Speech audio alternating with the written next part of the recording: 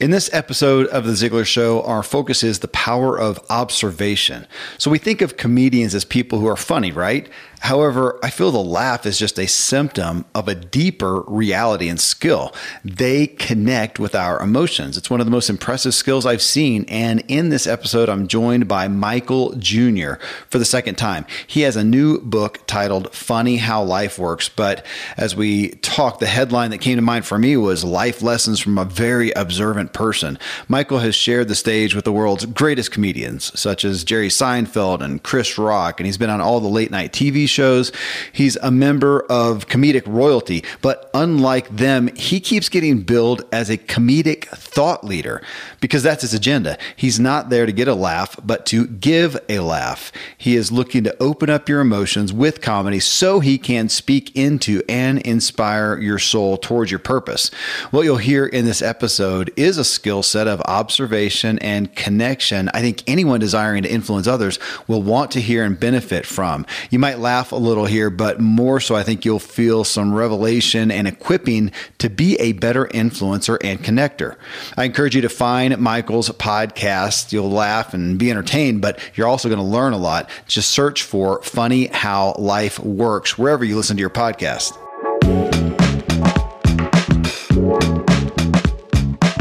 Welcome, everyone. I'm Kevin Miller. I host 3 podcasts where we have candid discussions regarding the root issues of personal change and growth. This is The Ziglar Show, ranked number 2 in all-time career podcasts in Apple Podcasts, and our focus is growing your professional success by helping you grow into your full capacity. My Motive podcast is devoted to clarifying the reasons that drive you. In episode 31, I bring you a paradigm shift with a motive for temporary failures. I make a case for welcoming difficulty and temporary failures that come with doing anything of great value for our lives. My True Life podcast is aimed at getting you fully functioning physically so your body doesn't hold you back. In episode 75, we talk about how to upgrade your OS, your operating system. Not a reboot, but a true upgrade. You'll find permission to take a break and take care of yourself. You can find all 3 shows in Apple Podcasts. Just search for Kevin Miller or go to my website, kevinmiller.co. And if you're new to The Ziglar Show, I invite you to visit ziglar.com/coach and connect with Tom Ziglar and become a Ziglar coach. Now, the first thing I want to talk about is what you started the book off with, and it's a story about the BMX bike. Because that spoke, it spoke right to my heart. I got almost the same story. So for you, it was the Schwinn Predator. Yeah, like a Schwuffy. Yeah. But you saw the bike that you wanted, and it was I wanted it bad. $200, and you went and asked your dad, and just like mine, doggone it, he did not whip out the cash. It's right. For me, it was you remember this? It was a red line. It had the Oakley. I had to look them up before this to see it because it had those wide flange Oakley. They're called Cobra grips, and it was $400. And just like your dad, my dad said, go work for it. And but you did, yeah, he did. Can you believe that? But you did too. But the thing is, I bought the bike. You did not. I didn't get the bike. You didn't get the bike. Why? Well, because I'd worked so hard for that $200 for that $100 I raised to get the bike. After I got all that money, I was like, man, that's too much work for that bike. Plus, I live in Michigan.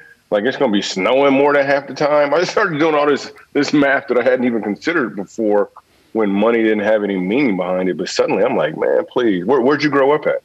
Kentucky. See, you didn't get a lot of snow in Kentucky. Nope, and they built a BMX track, so that's what set me up. I became a pro cyclist from that, actually. Boom. Yeah. Yours was an investment. Yes. Mine was just it was just me consuming goods. So yeah. No, I didn't. So how has that played out with you and your kids? You've got 5 kids.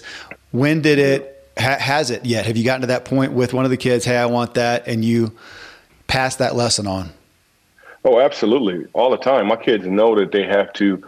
Well, initially, I always told my kids you have to earn money, but now I teach them that you have to make some money for you. Yeah, which is really the way to go. So yeah, my kids know because I don't hand them anything, but when I do, it's really because I feel like it's just a gift. Like there's no strings attached. If I just give them something, so now any gift that I give them has so much more value because they know I don't just give ad hoc. I'm not just going to give out of nowhere. Yeah. So when I do, they're like, "Ooh, wow, Dad, thank you so much for this," which is cool. I saw Jerry Seinfeld, and he said one of his kids asked him, he says, "Dad, are we rich?" He said, I am. not right. Not you guys. I am. You don't even have a job. You're not doing it. Yeah. I had you on the Ziglar Show 3 years ago. Yep. And then I was with you at an event, a Ziglar event we did in Nashville. A lot has happened since that time point. Yeah, I think at that point you were also maybe beginning, or had you already gotten involved with Selfie Dad, which is a movie out on Amazon Prime. What was that experience like?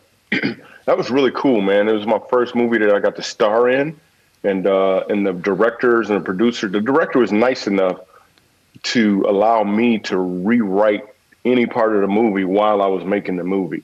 Wow. So if I felt like something needed a little bit of tweak, or it could be a little more funny if this happened, they let me do that, which is exactly what the Kendrick brothers let me do in War Room too. I had a much smaller role in War Room, but they were like, "Hey, we got the line, you nailed it. Now let me just do one the way Michael Jr. would do it." So that's what I did. I did one just the way I would, and those are all of the takes that they use in War Room. And it's the same thing in Selfie Dad too, man. So I'm super excited. It was a really cool experience, like really, really cool. Did you? Well, it sounds like, because of what you just said that you did, I was going to ask, did you get out of it what you intended as far as what you wanted to communicate, what you wanted people to hear? Yeah, so I didn't write that actual script, but I was able to communicate. Like, I never want to play a role that's going to counter the role that I'm playing in life, the real me. So in that aspect, absolutely. But I think Brad and those guys who directed and put it together, they did a great job of communicating. Really, it was a story about understanding that God is an awesome God, regardless of what you got going on. So in the movie, I play this guy who's all caught up in himself. He kind of ignores his family completely, and he does comedy, and he got this YouTube channel, and it's blowing up, and it's all exciting. And then all of a sudden, he realizes, man, I'm losing everything that really matters, even though the whole world is starting to know who I am. Yeah. So it's a really good story of that, and there's a lot of funny in there too. Fortunately, there's a lot of funny. Your life is, I mean, you are, I think even in your bio, it says you're a traveling, comedian. So we are still we're past a year now as of this recording in this COVID pandemic and things that have gone on. I assume that like all the folks the speakers that I know, everybody, that it stopped that part of your life cold. What happened in we have so many people in business that are still dealing with that, especially speakers. How did it affect you, and what did you do to, pivot is the word everybody wants to use. What did you do to deal with it? Well, here's what's cool about that. I do some stand-up comedy. I mean, that's how I started. But now I'm doing a lot of keynote speaking, really, because what I'm really called to do is help people and even organizations understand what their purpose is and what they're supposed to accomplish. And I use comedy as a seasoning to do that. So it's more of a comedic thought leader role. But what's very exciting about that was probably about 6 months before the pandemic hit, me and my team had just finished this product we called a DCS, which is a digital comedy show. So we were all set up in our studio. We had green screens, right, everything set, because I get so many inquiries a year. I mean, my desire is to only do 35 events a year. I'm only going to do like 35 events a year in a calendar year, but we get 1,200 inquiries. So we were already working on, okay, how do we help some more of these people learn what they want to learn through comedy? So we came up with this digital comedy show where it was me personalizing a comedy show and editing it together so it's personalized to that organization. And we had just rolled it out maybe 5.5 months before the pandemic hit. Yeah. So when the pandemic hit, we had this thing all laid out because I wanted to be home anyway. So this thing worked out perfectly. And then when the pandemic showed up, I'm at home really just loving being around my family. And now that it's lifting and people we're getting a lot of calls again, I'm like, man, do I want to leave my house? This is awesome. So, but I will go out. I will travel if I feel like I can have a big enough impact on the people. For sure.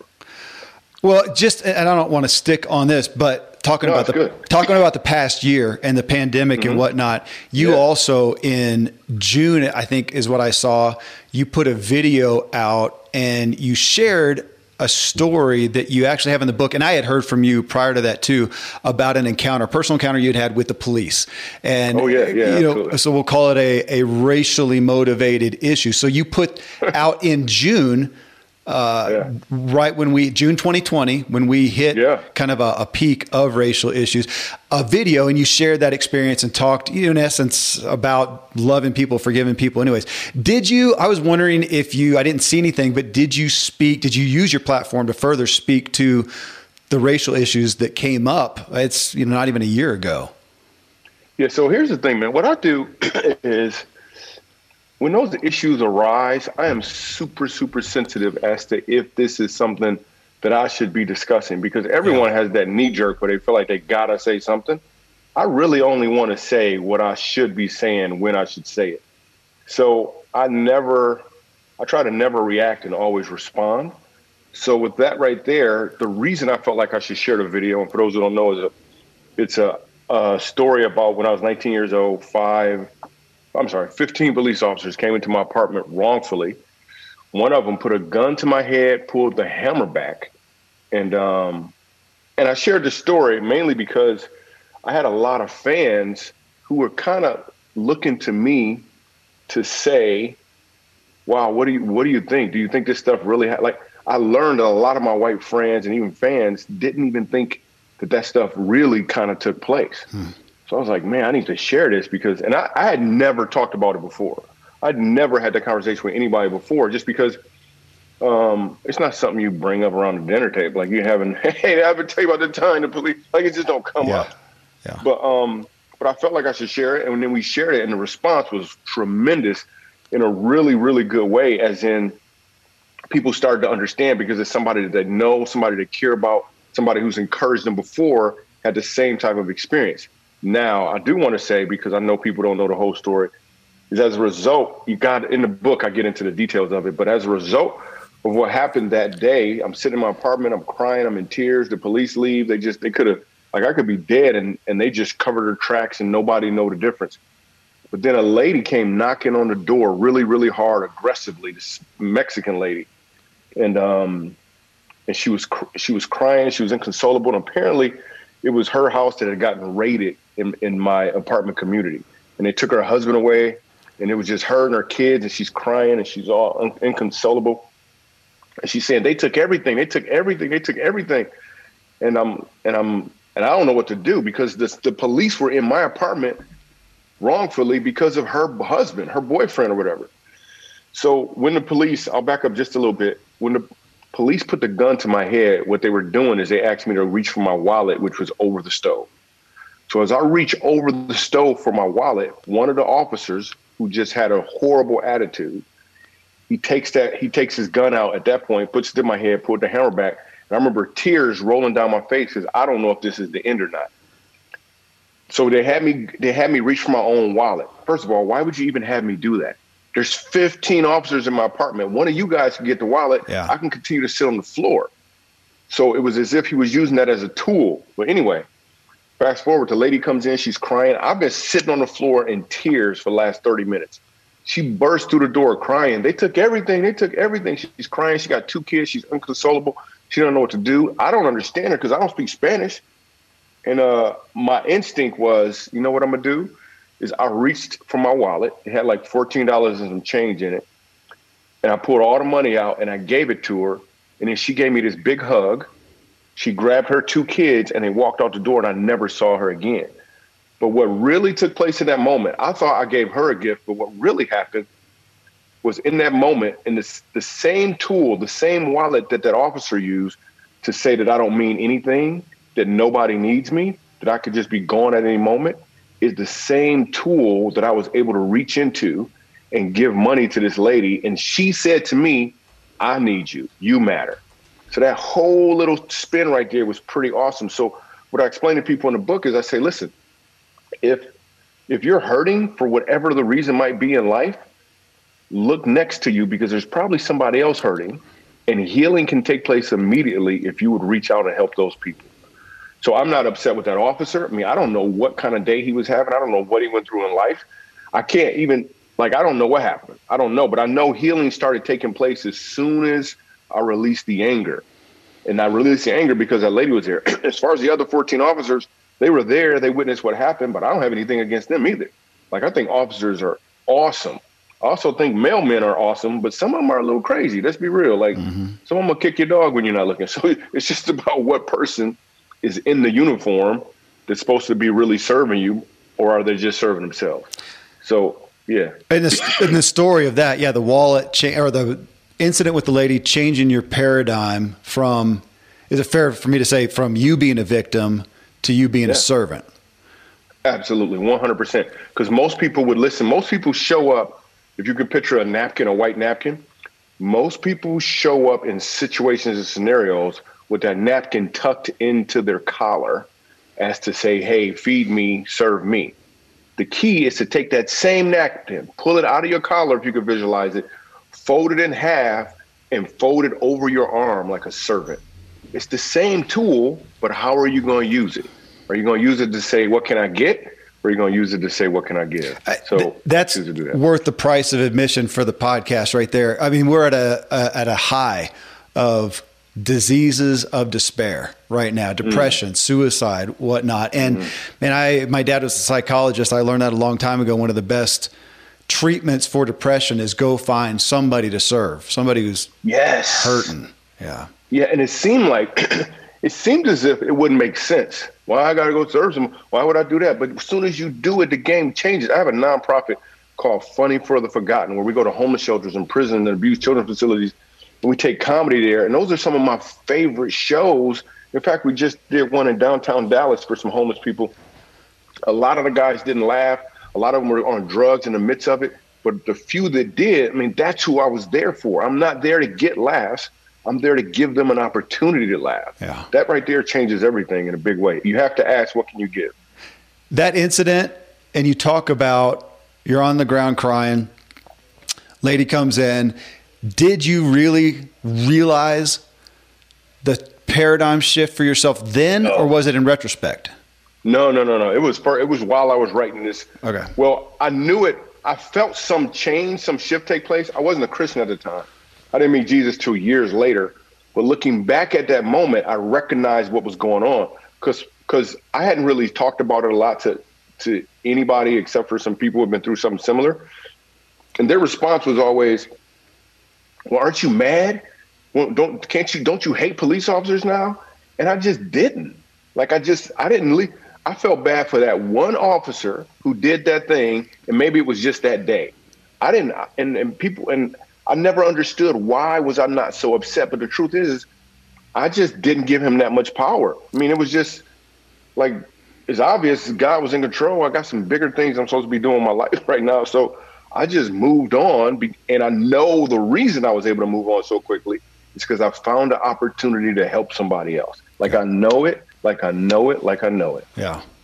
And in the midst of this pandemic, when there's so many people hurting, some people focus on the fact that there's so many people hurting and how messed up things are. Yeah. But what you should focus on is the fact that there's so many people hurting, which means there's a bunch of opportunities to help people. Yeah.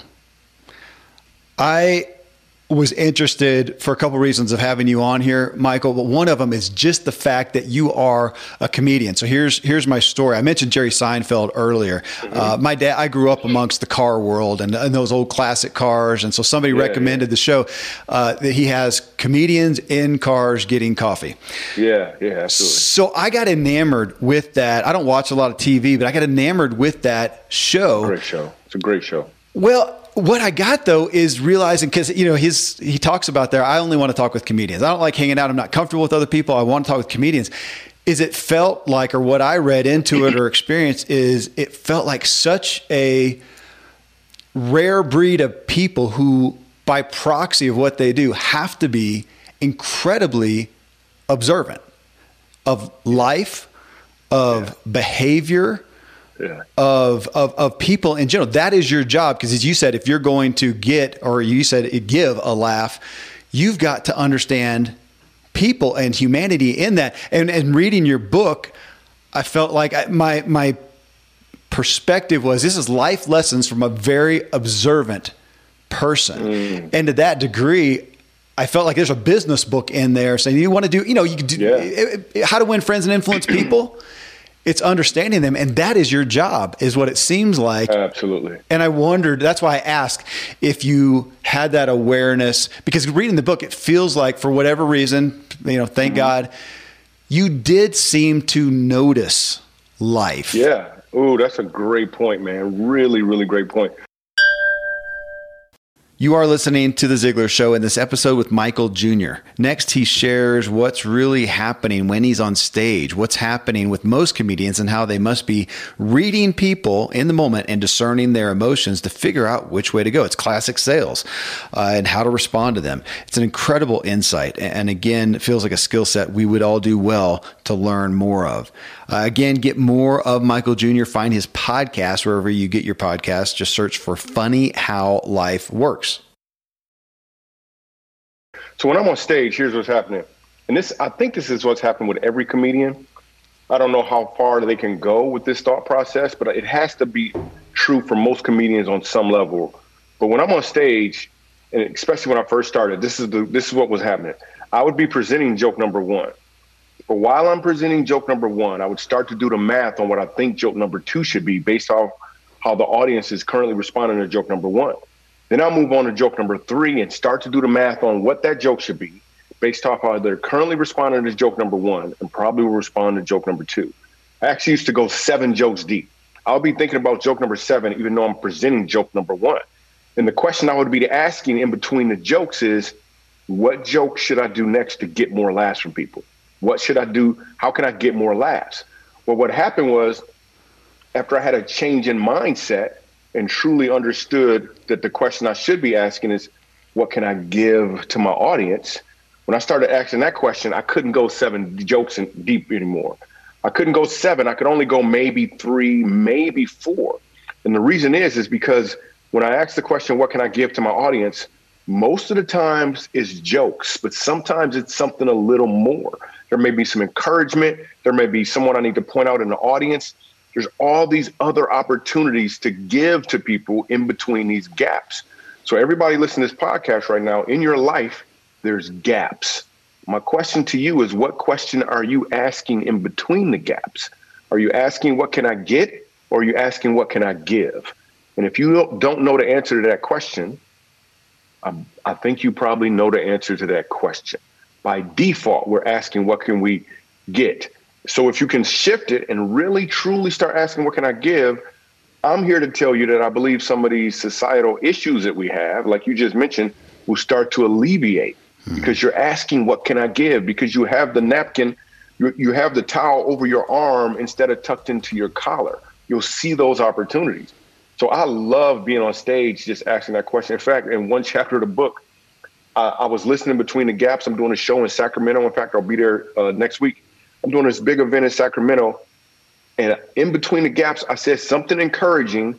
I said something to the effect of, listen, you guys know, some of you guys probably have a hard move you have to make. And it seems like it seems like a ridiculous move and you're scared, you're fearful, but you can do it. Like, you have what it takes to get this done. So that's all I said in between the gaps, instead of a joke. Then I move on to the next joke. Well, after the show, I get a knock on my green room door and security says, hey, there's this guy out here who really wants to talk to you. I'm like, okay. So I go out there. It's a white dude. He looked like an Eminem looking dude. He got on a wife beater. He looking all tough. And he looked like he was high. But as I looked closer, he wasn't high. He had been crying. And he said to me, he was like, yo, man, I just came here to laugh, to get away from all this pressure, man. But I was laughing. And then you said what you said, man. And I was like, and then he gets closer to me. He moves in even closer because there's security around. And he tells me, he says, man, I'm wanted in several states. And the police looking for me. And I came here, man. Anyway, man, I want to know if you would help. I want to turn myself in. Can you help me? Dude. And I called, like, for real. Like, we called the police. This dude gets into the back of the car and gives me a hug, turns himself into the authorities and drives off. I'm blown away by this. But the only thing that really happened was I was listening between the gaps asking, what can I give, as opposed to just showing up at a comedy show saying, give me laughs, give me laughs, give me laughs. Everyone has gaps in their life. What question are you asking in between the gaps? So when you come up with when you write your material, with that, because what you're saying, you started off as a comedian to get laughs, right? Through your own personal development, growth. Yeah. You change that perspective. Now, day-to-day things happen. And, I am not a comedian, but I'm a communicator. I write content. I put this out there for people. And so things happen in my life, thoughts from reading, from talking with people. And I am thinking, how can I benefit others with that? Is that where your material comes from now? Or does it still start with, man, that's funny? And then how can I use that to bring a benefit to people? Yeah. So what's happening is I'm doing both, meaning I'm writing funny. Like I see funny all day. Even when I drop my kids off at school, they always take their temperature before they let them out the car. Yeah. So they take their temperature, but then when I pick them up, I'm like, you going to give them back to me? So I check their temperature too. I'm like, wait a minute, you got to keep it. Yeah. So I'll see the funny all over the place. So I'll write the funny down, but then also I'll get a download of some inspiration or some understanding, and I'll write that down too. So now I have this whole repertoire of information that I think can help people. So then when I get on stage, I'm just asking the question, what can I give to them to really help them? And more times than not, it's funny, it's laughter. But what I think is really happening is laughter is just a tool to open up someone's heart. And then I want to be in position with this other content to be able to make a deposit that can make a pretty positive change. So in one chapter of the book, I know this will sound bananas, man. So there's a chapter in there called I Get It Now. And it's about a school teacher who came to my comedy show. We're in Peoria, Illinois. It's the home of Richard Pryor. And I'm doing a comedy show there. And we have an autograph line, and there's a bunch of, I think it was a keynote address. I'm not sure. Anyway, this lady approaches me afterwards, and she doesn't go she didn't buy any merchandise. She just walked up to me and said, she said, you know what? I get it now. And she walks off. I'm like, you get what? You didn't buy anything. What did you get? Like, you didn't buy no merchandise? I don't know. Anyway, so she said, I get it now, but I didn't understand what she meant by I get it now. A year and a half later, I come back to Peoria, Illinois. Do you remember me? And I'm like, from how long ago? I mean, I don't know. I don't have a colorful past, but I just want to make sure it's not. Anyway, so she said, I was here about a year and a half ago. And she explained to me that she's a school teacher. And when she showed up at the show, she was $137 negative in her account. And her friend gave her a ticket to the comedy show because she knew she had all of these issues. And they wanted her to just let go and laugh for a little while. So I'm on stage, I'm doing my comedy. People are laughing and having fun, but I'm also asking the question, what can I give? Yeah. So I said some stuff, some encouraging things in between the jokes. And she said, Michael, when you said what you said, I just got it. She said, so I was $137 minus in my account. She said, on top of all these other issues, my favorite student approached me that day at school. It was a Friday. Her favorite student said to her, hey, I'm not going to be coming back anymore. She said that her mom was going to prison. She never met her dad before, didn't have any other family. And she didn't want to get into the foster care system and get caught up. So she was just leaving. So she didn't know what to do. The teacher didn't know what to do. She comes to the comedy show. I said what I said in between the gaps. The teacher walks up to me and says, I get it now. Goes and calls the student up and says, hey, I don't know what this looks like, but why don't you come live with me for a little while and let's figure this out together. Wow. So on Sunday night, they're unpacking her clothes and the teacher finds a suicide note dated for Friday night, the same day that she called her. And then this teacher's looking at me and she says, I just want you to know that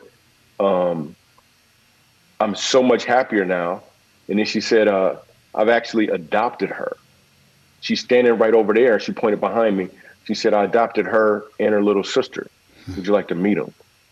What the deal, dude? I'm done. Now, had I just shown up just trying to get jokes, who knows what the scenario would be? But I just showed up saying, what can I give? What can I do? It's best to my ability. Yeah. And some really cool stuff took place as a result of it. That's just one of the cool stories in the book. It really is funny how life works. That's why we named it that. I like the title. So on that, when we look at, we have so many people, myself included, who of faith, on this show, the listeners, and often looking at, okay, here I am as a husband or a spouse, as a parent, as a leader in my work, as whatever, and I need to be evangelizing to some degree, right? I need to be showcasing the Lord for people, and concerned about how they do that in everything they do. So here you are talking about, you get the funny, but then you're trying to get some purposeful things in there as well. So I've seen you at a church in a setting like that. Oh, I saw you at the Ziglar event, and by proxy of the audience, you were there to deliver a funny personal development talk. I mean, that was the point of it. I've seen you at churches, and it's an altar call. It's amazing. Now, but I want to come over here because I'm sure somebody has asked you. So when you're on Tonight Show or Jimmy Fallon or whatever, how are you doing it there? Because my assumption is that there you're just doing your craft, and the better you do that, you expand your audience, which then gives you permission to give them what they give them what they want, to give them what they need. Yeah, that's a big line for me. Okay. Give them what they think they want so I can really give them what they need. But what I'm doing when I'm on the Tonight Show or Jimmy Kimmel or any of those shows, I'm doing the same thing. But the key is the thing that I'm doing is just listening in between the gaps. I'm just asking God, what would you have me to do? So if I'm on Jimmy Fallon and God says to do these jokes and really present them well, that's what I'm going to do. I never assume, like even when you see me at a church and I'm doing, like there's some pretty significant altar calls that happen. I was just at a church that only had maybe 1,600 members. Like 300 people came to the altar. It was pretty awesome. But even at churches, I never agreed to do an altar call. I always agreed that I'm going to come speak. And then if I feel like as I'm listening between the gaps, that's what should happen, then that's what I'll do. My number one assignment is to try to hear what God wants to do, because we never really know. We make some assumptions. So I ask this question to your listeners, but I want you guys to just answer this in your head. Don't answer it out loud. So let's say you're walking down the street and you have 2 bottles of water and you're not thirsty, and you see a homeless person who's thirsty. My question is, what should you do? My answer is, I don't think you give them the water. I think what you should do, most people would say you give them the water. You got 2 bottles of water, you're not thirsty. There's a homeless guy who's thirsty, give him the water. I say, don't give him the water. Instead, quickly ask God. Say, hey, God, what would you have me to do? Because for all you know, behind you is a lady with a stingy heart and 1 bottle of water. And God's been working on her heart.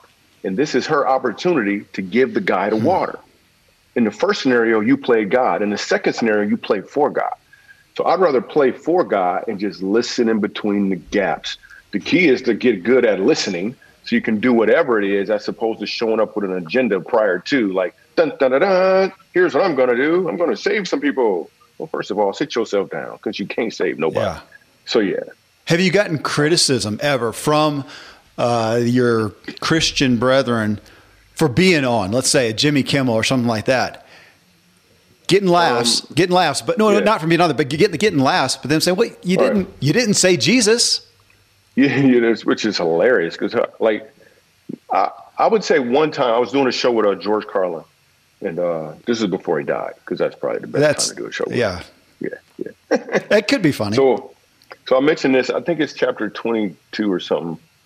It's funny how life works. And I said, so I'm getting ready to do a show with George Carlin, and some of my Christian comedian friends said to me, hey, he's an atheist, don't you?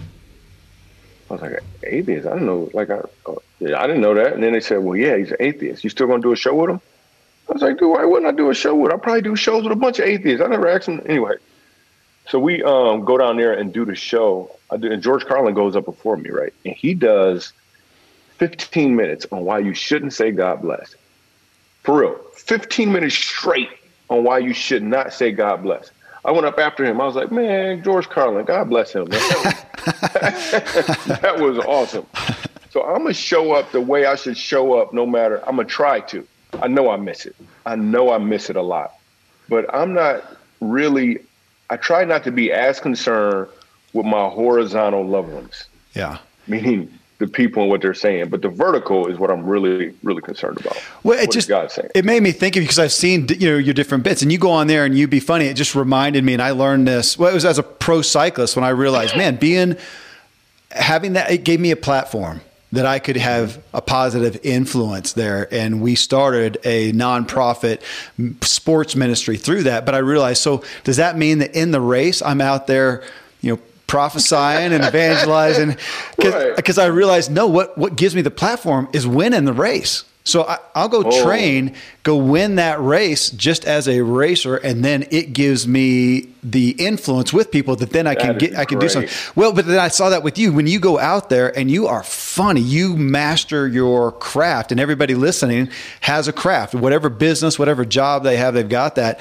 To do that well gives us that influence that then we can impart to people. But I think sometimes I should own it. I have gotten a little confused sometimes, thinking I've got to do both. It's got to be. I can't do anything for the craft if it doesn't include my evangelistic aspect or the calling. I'll say that. Right. Yeah. Right. And we're not even all called to. I mean, Matthew 28:19. Everybody has a great commission, but everybody's not like. I want to be cunning. I want to be clever. I want to do exactly what I feel like God is saying do and win. And it may mean I'm on stage in front of 2,000 people and God says, just be funny. Mm-hmm. Just be fun. I don't want you to do just funny. And I just bring the funny. And then after the show, one person walks up to me and has a question and decides to surrender himself to God, or should I say to the authorities, which is exactly what happened in the Sacramento case. The dude surrenders his life literally over to the authorities as a result of that. So I'd rather be like, obedience is better than sacrifice.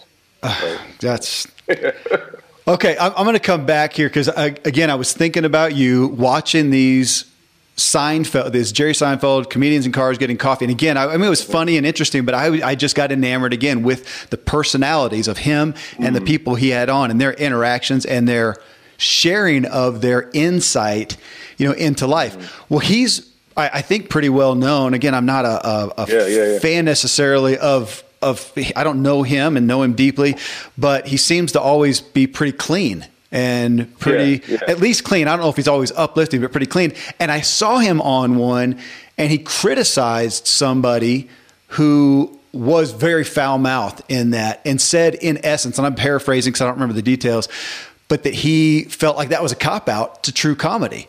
And I thought about that with you because it's easy to say, oh, Michael Jr., he's Christian, so he has to say nice things and keep his language clean. Right. And over here I'm thinking, no, Jerry's saying it's a more brilliant form of comedy. I mean, my kids laugh if I fart. There's no skill needed for that at all. So to use potty talk and language, and I thought it put you in a different light of, no, it's not just the nice, clean, Christian comedian.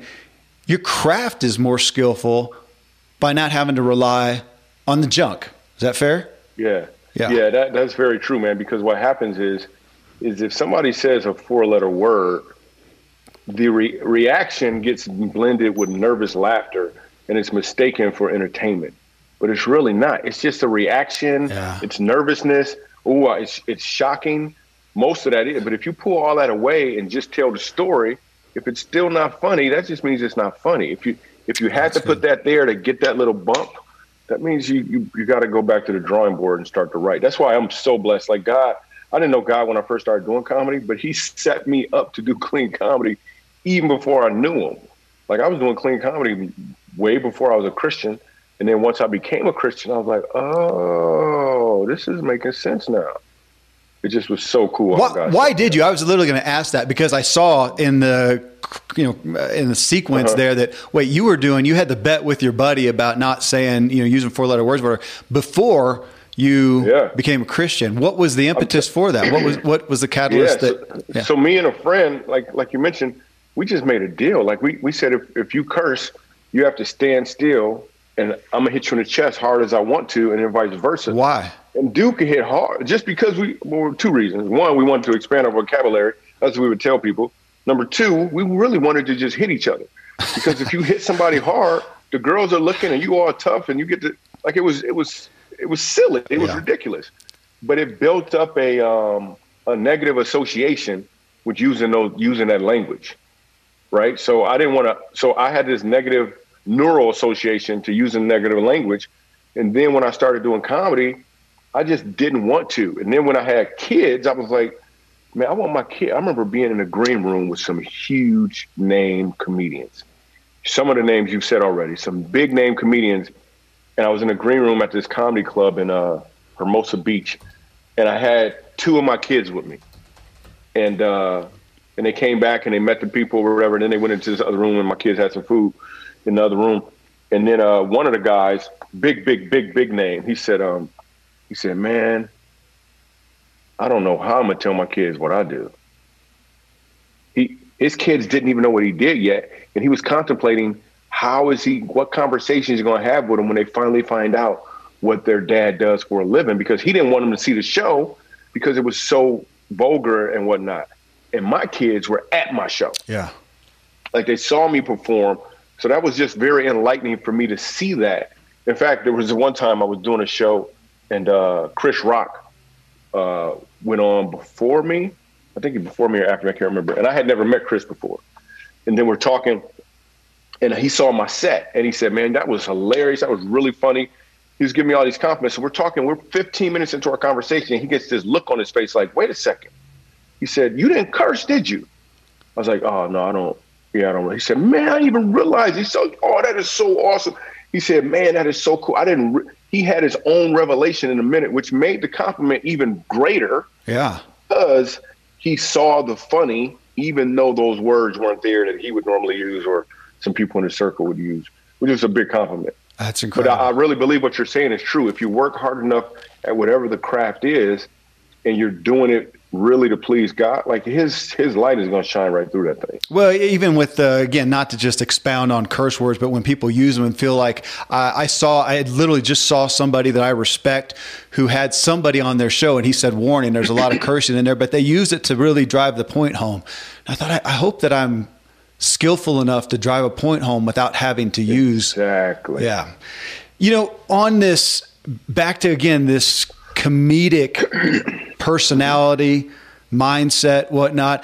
So Zig Ziglar is famous for saying that everybody's in sales, and it's good, real sales, I mean, really serving people in sales. It's a transfer of emotion.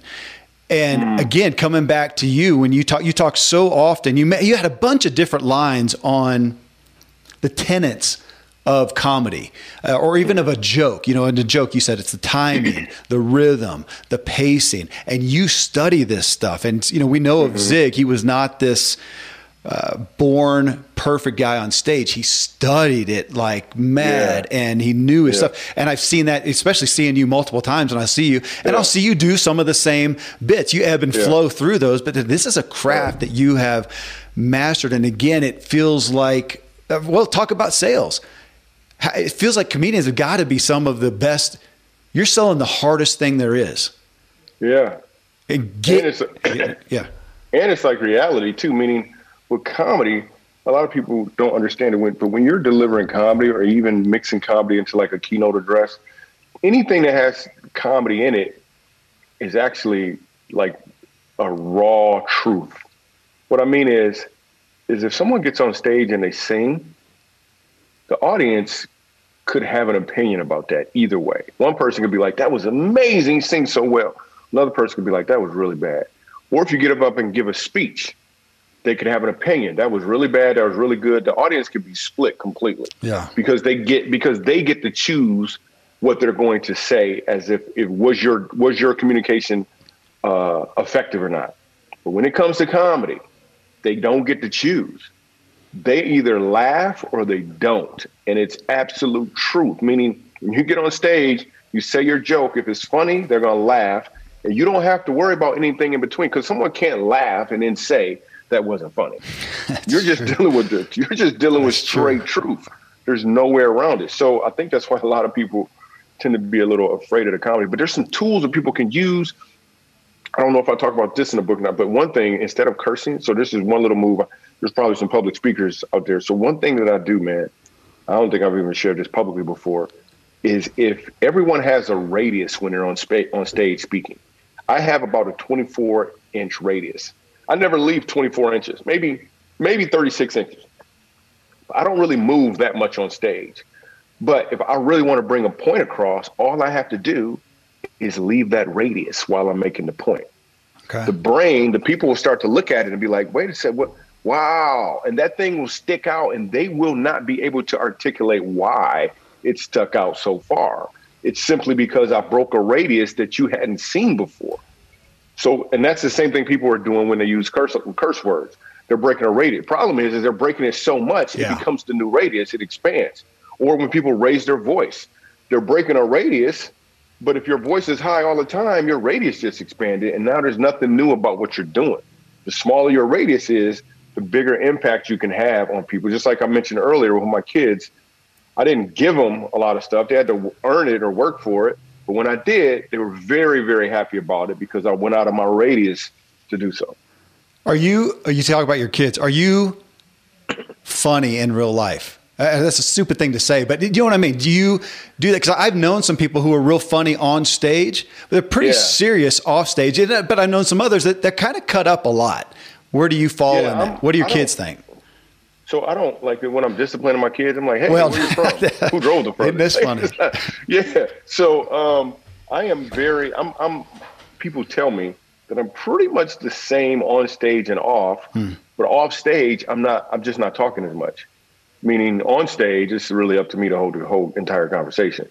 So my brain is constantly thinking. If you ever see me at a party with a bunch of people there, first of all, it's not me. It's somebody who looked like me because I don't like going to parties. Me too. But if you do see me, if I have to be there, I'm probably tucked away in the corner somewhere close to the exit, just watching people and observing what they're doing. Yeah. But I'm never, by any means, have I ever been the life of a party before. I'm just not that good. Do you feel like you are somewhat, and I don't mean this in a bad way, but always on the job, always thinking, always, like you said, that you're watching people, you're watching events, that you're always looking for material, or is it you just let it come organically if it hits you right or not? Does that make sense? You know what's interesting about that, man, is the question I've really been asking my whole life hasn't been how could I be funny? It's really been something along the lines of how could I help people? And what I mean is if I'm asking how can I help people, more times than not, I would come up with a joke that could cause that person to laugh. But now that I understand that at first I was doing that just to get laughs from people, just to get acceptance. Now that that's no longer the case, I'm still asking how can I help people? Sometimes it's something funny, or sometimes it might just be opening a door for them or giving them a compliment or something.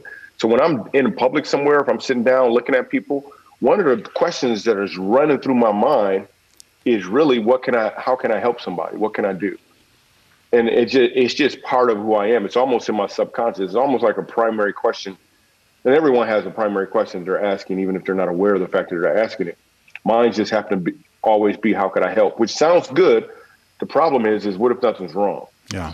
Like you're still asking the question, how can I help? And then you find something wrong. So it's a balance, but I'm always finding comedy, and then I'm being strategic on when I release it. Or I'm finding revelation and then being strategic on when I release it, whether it be a corporate event or keynote, whatever it might be.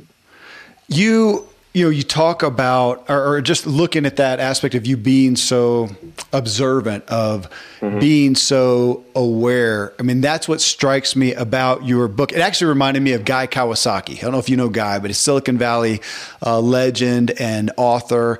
And he wrote a book called... he wrote Rich Dad, Poor Dad. No, that's good racial stereotyping. But he looks really close. That's Kiyosaki. Yeah. That's really. Oh, that's stereotyping because their names are that close? No, but they both look Hawaiian or Asian or something. I thought you were referring to that. Oh, no, that's stereotyping. Yeah, thanks. Okay, I thought that I'd call it that. That's funny, though. That's funny. So Guy, but he wrote this book called Wise Guy. And it was very much like yours, of these life observances along the way. And it just was impacting to me. I think that I see the wisdom in retrospect, but it made me realize how often I'm not thinking about the event in the moment. And to what you said in essence over and over in the book of, well, you had a chapter. One of the first chapters was about that, about look at that. Maybe it was the first chapter, the hard thing that may be happening. And in essence, what can I learn from it, as opposed to the gut reaction of just, some people are going to feel a victim and just be upset about it. I'll tend to look at it and just focus on how I can fix it. But you're saying over here, now what can I learn from it? I want to be more aware so I can learn that lesson quicker. Absolutely. Yeah. Yes. The key, really, one of the biggest things I've learned, man, is to think about what I'm thinking about. Like, what am I thinking about after something happens? After something goes down or in the midst of it, what am I thinking about? What am I feeling? And then even question why I'm feeling that way or why I'm thinking that way. Like if someone says something negative, or if I think it's negative, then why? Like, a great question. I heard somebody ask a great question once, which was person A hit person B. And then they said, why? And everyone came up with these different answers. And I'm amazed at why did they come up with all, they said, because person B stepped on their foot, because this happened. They came up with all these scenarios. And I'm thinking, maybe he hit him with $100, because you could hit somebody with money too. Boom, there you go. Like, it could be anything. But just that question causes you to think, why did I think it was a violent hit? Why did I assume they were fighting? And then why did I say he hit him with some money? Like, there could have been a mosquito on Guy A's back, and you just saved him from getting bit by a mosquito, and they could have been allergic to mosquitoes. Like, there's so much that could happen. So I like to think about what I'm thinking about and then question it so I can get better. Yeah, my thought was, why did person A hit person B? Because person A has some anger issues, apparently. Right. Think about what that's could be a book title right there. Think about what I'm thinking about. That's it. That's what I felt like you called us to so much in the book, was being aware of what's happening, and just that, because I tend to, again, especially with the negative stuff, the hard stuff, I think we're in a culture right now that's really fallen into this victim mentality and complain and gripe and whatnot.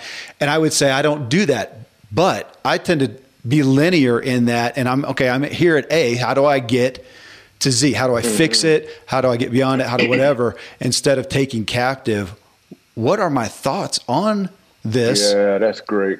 Well, it's great. It's what you wrote about. That's what I got out of your book so much is, again, that observance, which is so interesting how that leads into what your job is, to be observant. And in the Carnegie How to Win Friends and Influence People, I feel like there should be comedic sales training courses or personal relationship skills courses by comedians, because what you have to do, because you talked about the skill of the practice of the discipline of comedy so often in the book. And I kept seeing this is business 101. This is PR skills. This is sales 101 of being aware, which you were. I'm so glad you picked up on that, because we put some little subtle things in there, hoping that people will grab a hold of it in whatever their profession is, because every story that I tell, there's some sort of application as well.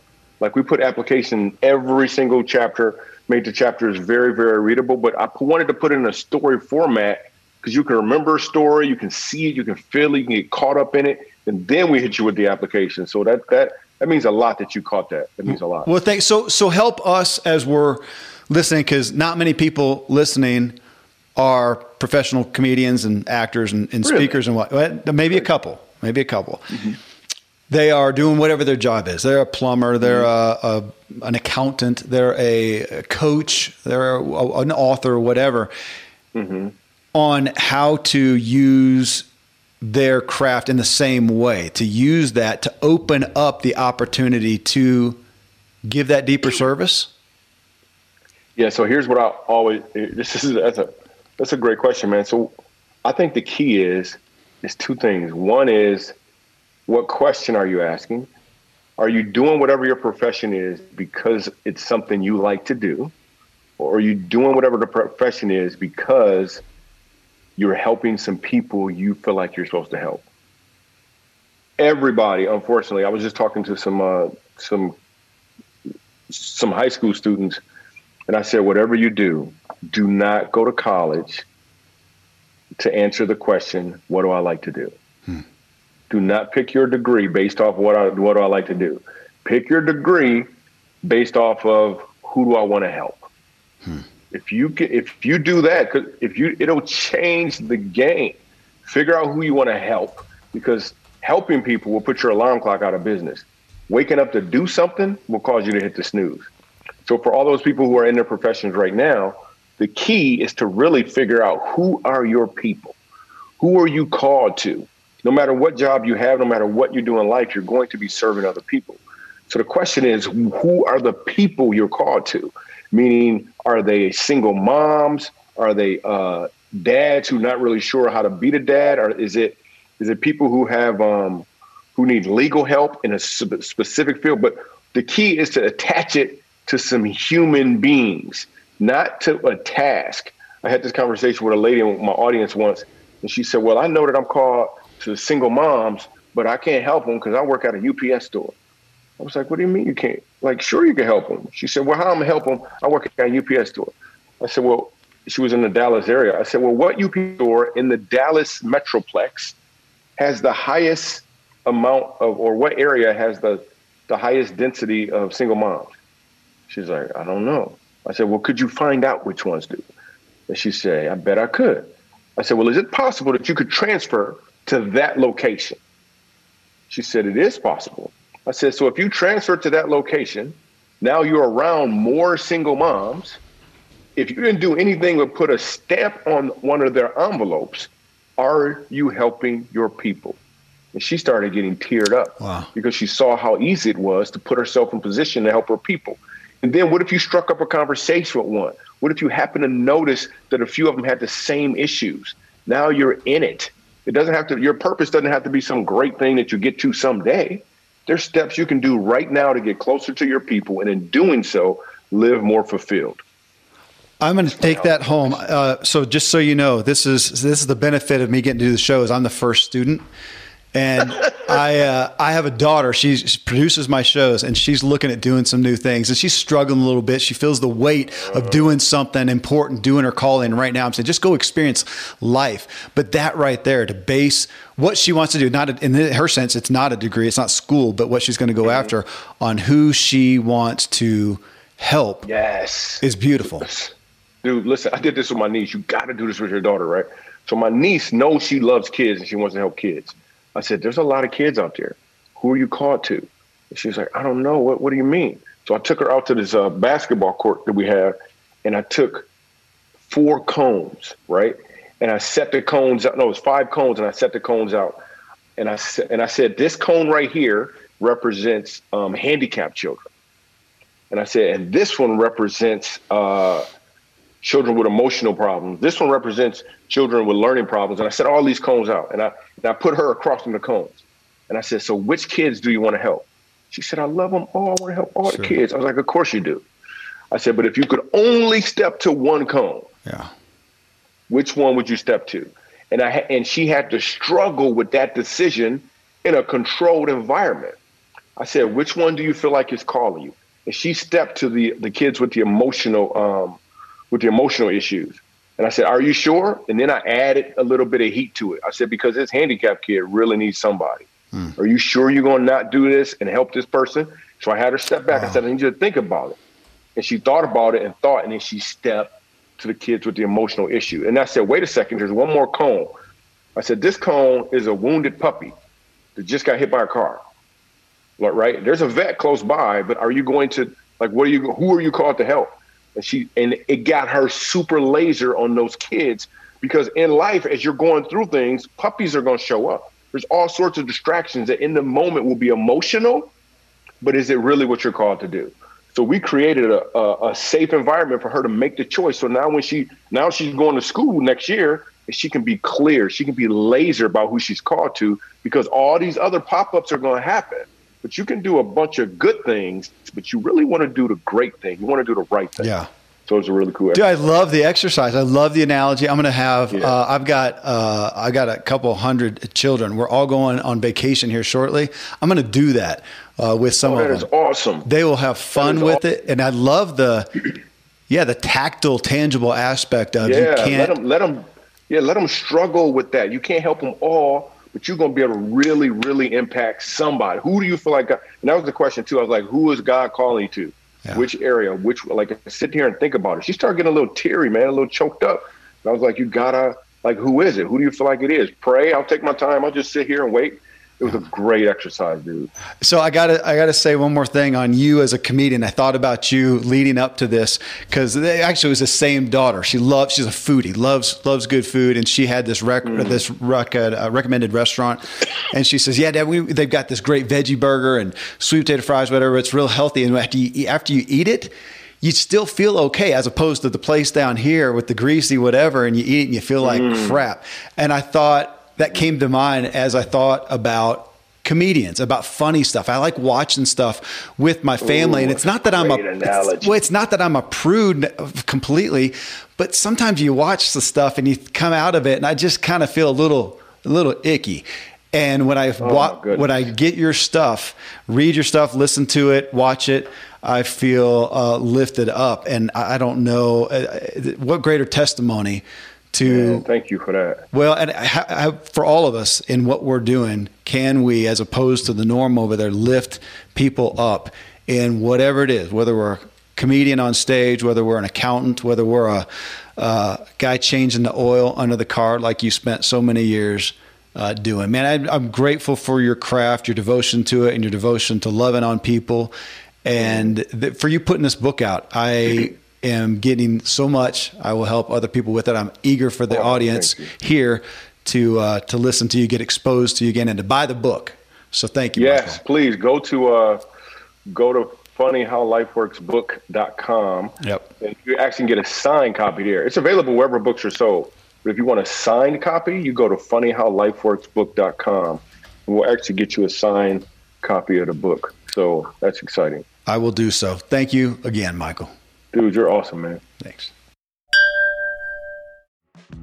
Friends, again, I highly encourage you to find Michael Jr.'s podcast.